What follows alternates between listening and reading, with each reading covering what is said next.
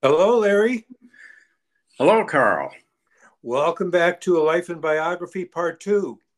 Good to be back again. Yes, okay.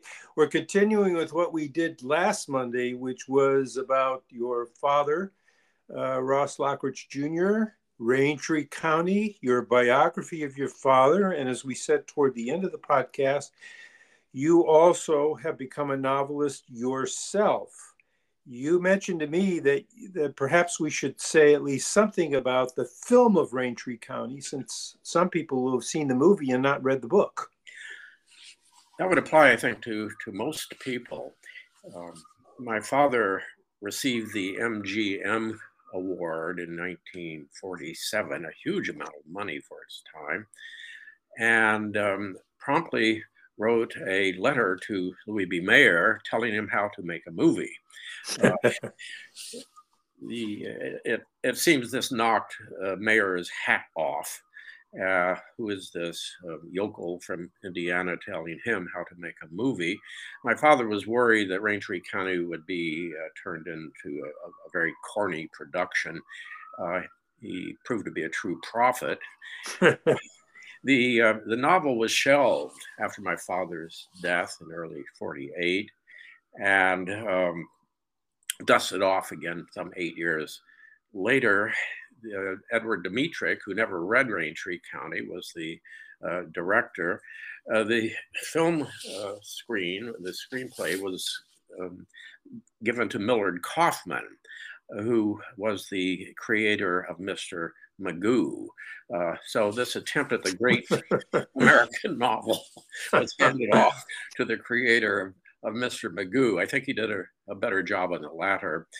Um, the My family and I went down to Kentucky, Danville, Kentucky, to watch some of the filming in the summer of '56.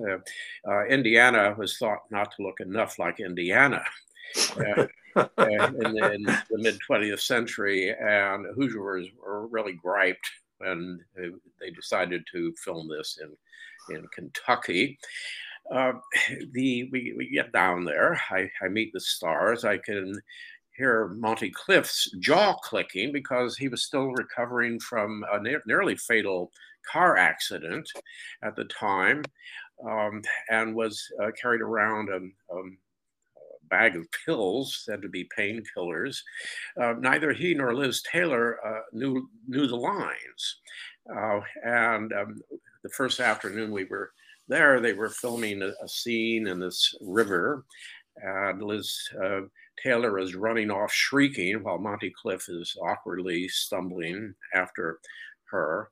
My younger brother, Terry Ross, was looking for tadpoles downstream, and he screams out, "Mom, is that acting?" And Edward Dmytryk said, "Cut." And Liz Taylor came over to my brother and said, "Honey, you ain't seen nothing yet." Well, it was an open question as to whether it was acting, and we could hear members of the crew for the next few days muttering, "Mom, is that acting?" Liz Taylor did get her first Academy Award nomination for her portrayal of Susanna Drake. And well, John Green's score was, I think, pretty good, but the critics panned it. One is saying that to say that the film Braintree County is feels like a snail's pace is to insult the snail.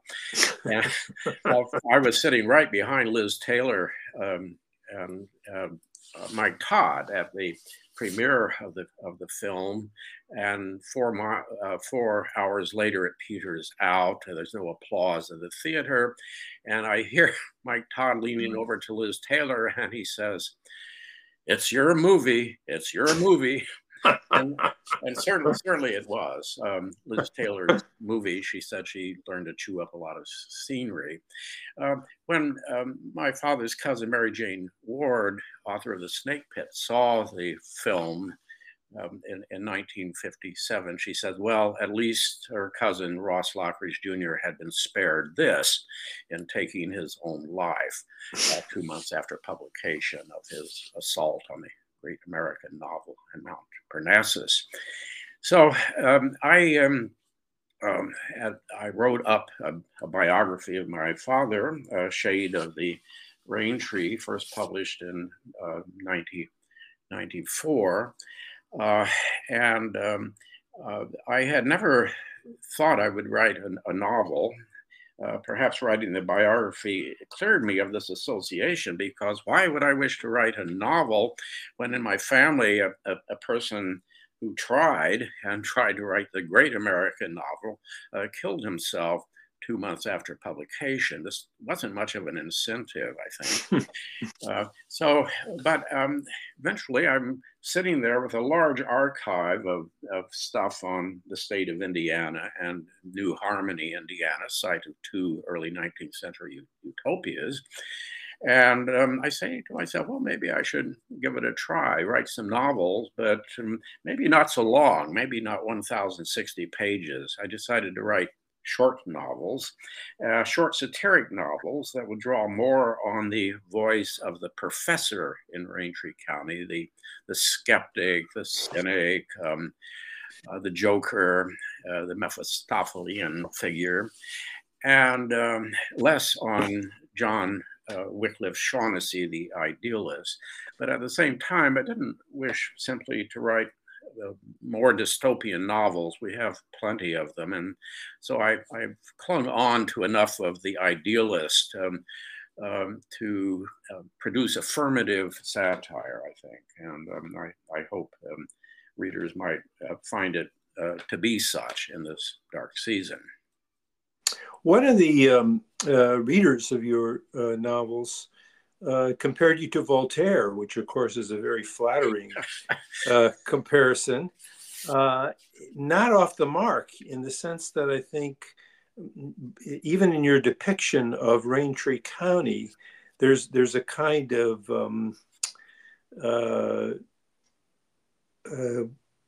taking pleasure, I suppose, is one way to put it, in the absurdities of life.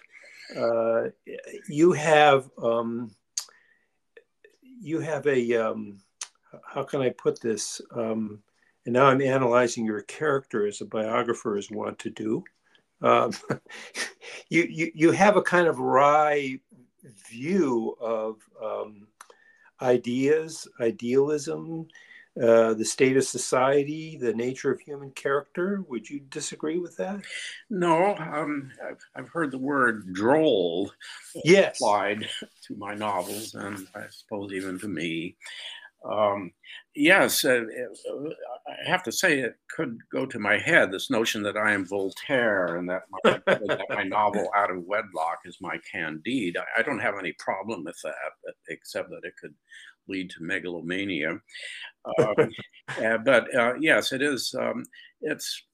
I would say it's not a savage satire, more Horatian than Juvenalian, to be academic, but not gentle to the point that I think there isn't a dark underbelly to all 4 of the novels of the so-called Enigma Quartet. Yeah. Maybe you could say a little bit about that, that it is a quartet. They're separate narratives. You can read the novels separately. I reviewed The Woman in Green for the New York Sun when I was writing about your biography of your father and also about Raintree County. So one can pick up any one of these novels and it makes sense by itself. But clearly, by calling them a quartet, you feel there's something, there's an interlocking mechanism there. Yes, apart from their being satiric and short, they all feature a very small cast of characters, 7 or 8, so that people wouldn't have so much trouble keeping track of who is doing what. And they have a common, a collective goal. Somebody told me that I had rediscovered the formula of the television show Friends, because these small groups of people stick together through thick and thin. There are various romantic interests that come from without, but usually the alignments are within, even ending in marriages. And in that sense, there is a common thread or structure or narrative pattern, I think, in the four novels. We go from farce to pathos to renewed hope. I think at the end of all of them. I suppose that's a spoiler's alert. Yeah, you mentioned that you wrote The Woman in Green first, and yet it was it was the last novel published in the quartet, right? Yes, it was the closest to the biography. That is, I speak of it as indirectly an homage to Raintree County. I don't know what my father would think of it. I'd prefer not to think of that. But yes, it's the characters climb in a balloon near the end and are whisked off to the mythical Raintree County, where they have visions of characters both in the novel but also in the movie. Liz Taylor and Monty Cliff make cameo appearances. Even Marie Saint is invoked. So it builds on material that my father left, and also my grandfather, Ross Sr., who was known as Mr. Indiana because he would go all over the state of Indiana doing what he called historic site recitals. He was a windbag of sorts, and he would resurrect the greats, the giants in the earth from the great state of Indiana, where there are so many heroes lurking under beneath. And he was chair of the New Harmony Commission in Indiana back in the 30s, and asked my father to write a pageant of New Harmony, the Golden Raintree, which my father tossed off in a couple of weeks in blank verse. The thing is still performed from time to time, but my father said he would not go, and he never saw it. He, in fact, said that he would happily give $50 to buy the thing back. But I put it at the center of a dramatic fiasco in The Woman in Green, directly quoting from my father's pageant of the Golden Raintree, which is the story of these two utopias, 19th century utopias, one religious, the other secular. Both fail, but in a sense, the spirit of utopia lingers on. Marguerite Young was the first person I interviewed for my biography, and she said that, she knew my grandfather, and said that people weep when they go to New Harmony and think of lost utopias. So. Interesting, yeah. That novel, The Woman in Green, is set in 2050. And predictions about 2050, if you believe in climate change, the world is not going to be in very good shape. Yes, the speaker, the narrator of The Woman in Green is speaking from the year 2050, looking back, wishing he were writing to people in the year 2025. And telling them, what to avoid. Can you save the planet? It's really an ecological novel in that sense, because he looks out on a landscape which is now a seascape because of global warming, and says, is there not a way we can call this whole thing off? And in that sense, he calls himself a prophet of the past. But it's of course, I leave it up in the air. I have to say that even so, I produce a relatively happy ending, a jocose, serious ending, as Joyce might put it. This is a novel whose theme, and each of the novels has a major theme, hardly being a thesis, but 4 or 5 of the characters, including a depressed turtle, contemplate suicide. But happily, all these suicides are averted, quite unlike the case of my father.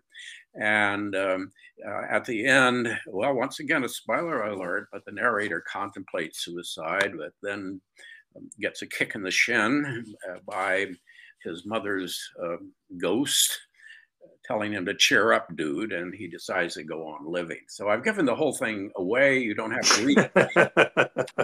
Well, the other thing that strikes me, to talk about one of the other novels, The Cardiff Giant, I was looking at the description on Amazon of the novel about this Cardiff giant who's discovered, and how the novel deals with things like alien abduction, astrology, Kabbalistic numerology, New Age rebirthing, and religious dogmas, and so on.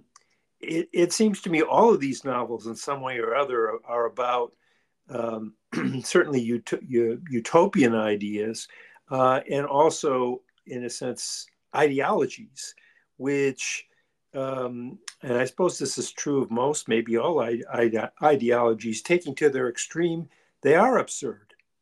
Yes, the novel, that the first I published, the Cardiff Giant, is a satire of human gullibility, and human gullibility in many forms. I think I have in mind maybe the 74 million voters who think that the last election was legitimate. Maybe that, yeah, but that's in the background. But meanwhile, the various characters all subscribe to one or another notion. One lives her life strictly according to the Kabbalah, for example.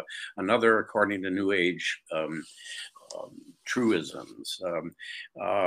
Another believes all the notions about the giant, the flatfoot giant. It's a satire, as I say, of human gullibility. These people, though, the gulls, pay for their beliefs, and that's the source of the comedy. But I don't leave it there. It's easy to unravel or to have people pay mightily for their mistaken notions. But the skeptics in the novel don't come off much better. They are prone to irrationality, and one of them pretty much loses his mind. So in the end, it's once again, I managed to have a semi-happy ending, as there are remedies available. People can, to an extent, change.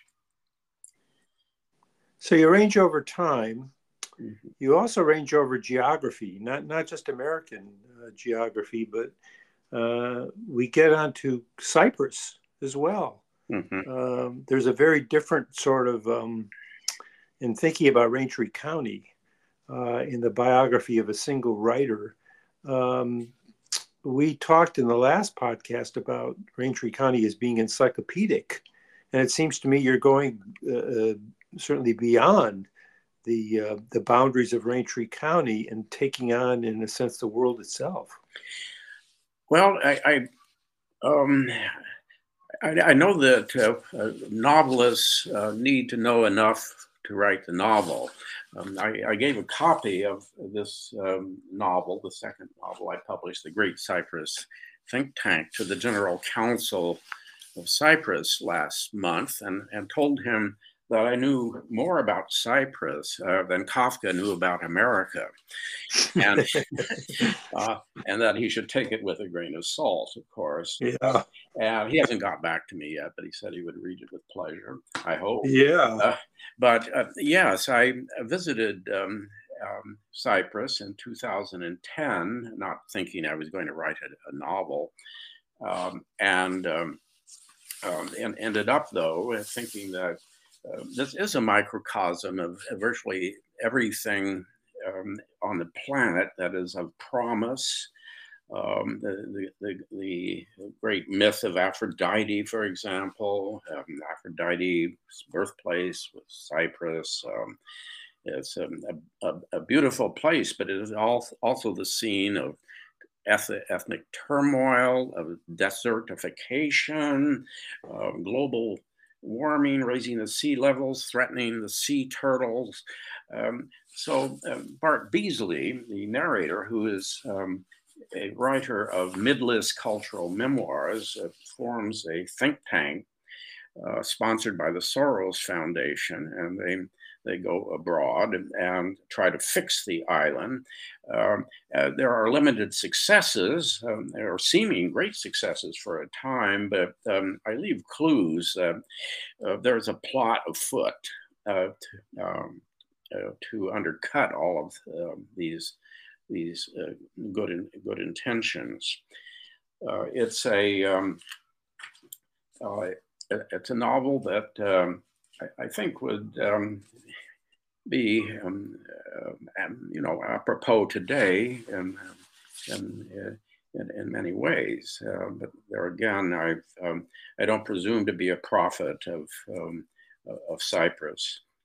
The think tank strikes me as another kind of sort of utopian activity. Yes, in that sense, it does echo the woman in green, and the utopia of, for example, the Oneida community. The Oneida Mansion House provides the setting for the both the beginning and the very end of the Cyprus think tank. This was the Oneida community, which practiced polyamory. Noyce, the founder, had 13 children by 13 different women.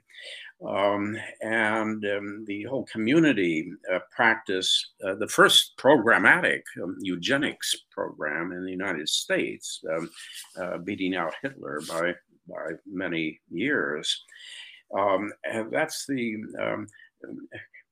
scene for this utopian community. Of course, the Oneida community eventually disappeared, however, leaving their wonderful mansion house. I should add, by the way, that all four of the novels have artwork done by the artist Marcia Scanlon, who did marvelous, who did all four book jackets, but also illustrative drawings throughout each novel. Anyway, the Oneida community house is a spooky place. Very few people stay there because it's said to be haunted. But we've I was thinking about Raintree County, your biography of your father, and we spoke specifically about the Women in Green as a kind of response to Raintree County. But I'm thinking about the novel's themes, that is Raintree County's themes, and this quest for the ideal, and this utopian idea, and how intense that becomes. One of the things I find attractive about the novel is this kind of quest that no matter how much the cynical professor downplays and is skeptical of things like New Harmony, the search persists into, in your case, in one novel, into 2050. And I'd have to really work this out in more detail than I've been able to do, to look upon this quartet as a way to do things. It's not biography, obviously, but it's a way to do things that a biography, and your biography, specifically your father, couldn't do, and that the fiction released you to do, if that makes any sense. Yes, As you know, biographers sometimes said ideally to be a storyteller on oath. Yeah. When I turned to fiction, I was no longer on oath, and so that freed me up. I could just make stuff up, um, and to that extent, yes, it was less laborious than writing a 500-page biography, where I had to find evidence for everything. At the same time, I do believe, from my own experience of one novelist, that the novelist it can't make everything up. That is, for example, the locale of Cyprus, I had to know rather intimately, the locale of New Harmony. Also, something having to do with representation of human nature, of human behavior, mimesis. Requires some degree of fidelity to human reality. In other words, there are limits to how much the novelist can make up. I would argue even in science fiction. I might say something about the other novel we haven't Yeah, please do. Yeah. out of wedlock. Um, this is a satire on this notion, still fashionable, that we should all be reinventing ourselves. And it's the only novel I know in which the protagonist is a facial plastic surgeon. Now, this just occurred to me. Shouldn't a novel about personal identity have as its narrator a facial plastic surgeon who is the inventor of new identities? Yeah. This particular plastic surgeon doesn't know his own identity, his own biological parents. He was thrown into the adoption system, foster child. And part of the plot is a search for his biological parents, a topic he avoids for the most part, but is finally driven to. And it's the old nature versus nurture conundrum, and the novel, as I constructed it, it comes out in favor of nature. That is, we are born with proclivities. It's not a blank slate.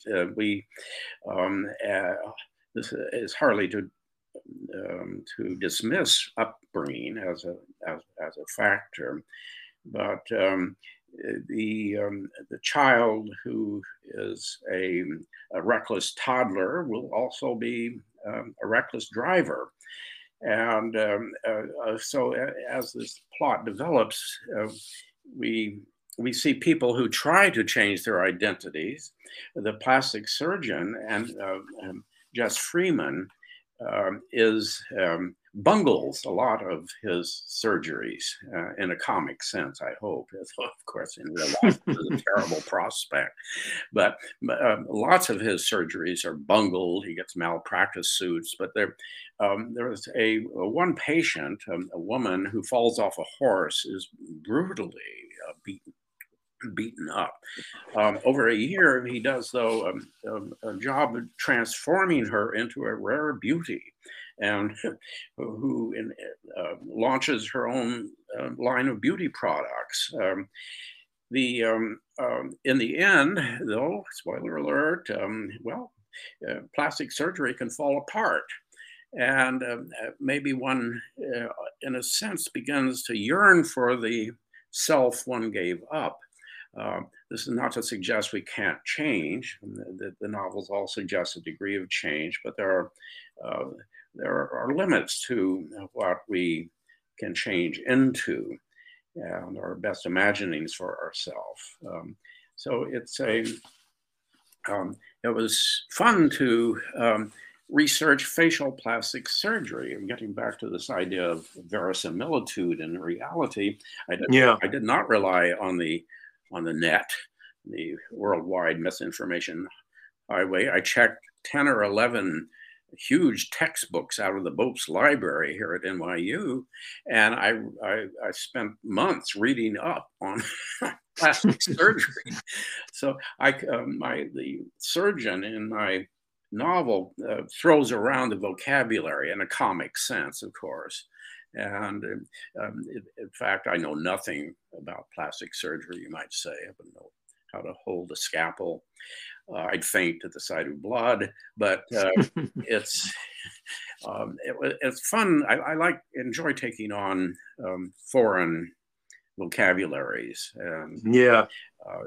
so that was a lot of fun. It's I suppose it's a romp out of wedlock, and eventually. Jess Freeman, the surgeon, comes to recognitions about human identity and what can be changed and what cannot. You mentioned, or I should say, one of the readers of your novel mentioned its manic energy. I think that's true of all the books. They have a tremendous amount of energy in them. I wonder where that comes from. I don't know. Well, I was thinking again of your father, and your father certainly had a manic side. Yes, he did, for better or worse. It presented as grandiosity. I think I learned the lesson not to let anything really go to my head in that way. But when I was writing these novels, I did find that kind of energy. Whether I can find it again for another quartet remains to be seen. Yeah, I wonder also your decision to write shorter novels. When your father put everything in one bag, so to speak, one roll of the dice, and you haven't done that. Yeah. He felt he had said it all. He had nothing else to say. He felt like an empty sack after he had finished the novel, and it's. Yes, I've ever since 1948. Well, I grew up with a novel instead of a father. I was 5 when he died, and it's the novel is rarely read, I think, these days, if only because of its length, 1,060 pages. Who has time for that? And certainly the new generation of readers lacks time to read a novel that long. So it's not that the Braintree County is cast into oblivion just yet, but it just hangs on, in part because Ted Turner's people keep dragging out that 1957 costumer, and there's also an audio book people can listen to it. That's right. 35 hours, I believe, of Braintree County. So it's it was too long. And this is writing shorter novels was in recognition of the limited attention span that people have today. All 4 of these novels could be safely tucked into one Dickens novel. I've thought of having them republished, in fact, as a single volume, one single plump volume, including, of course, the illustrative drawings of Marcia Scanlon. But that's a project yet to be undertaken. Yeah, it's an interesting idea. What should I have asked you that I didn't think to ask? Well, let's see.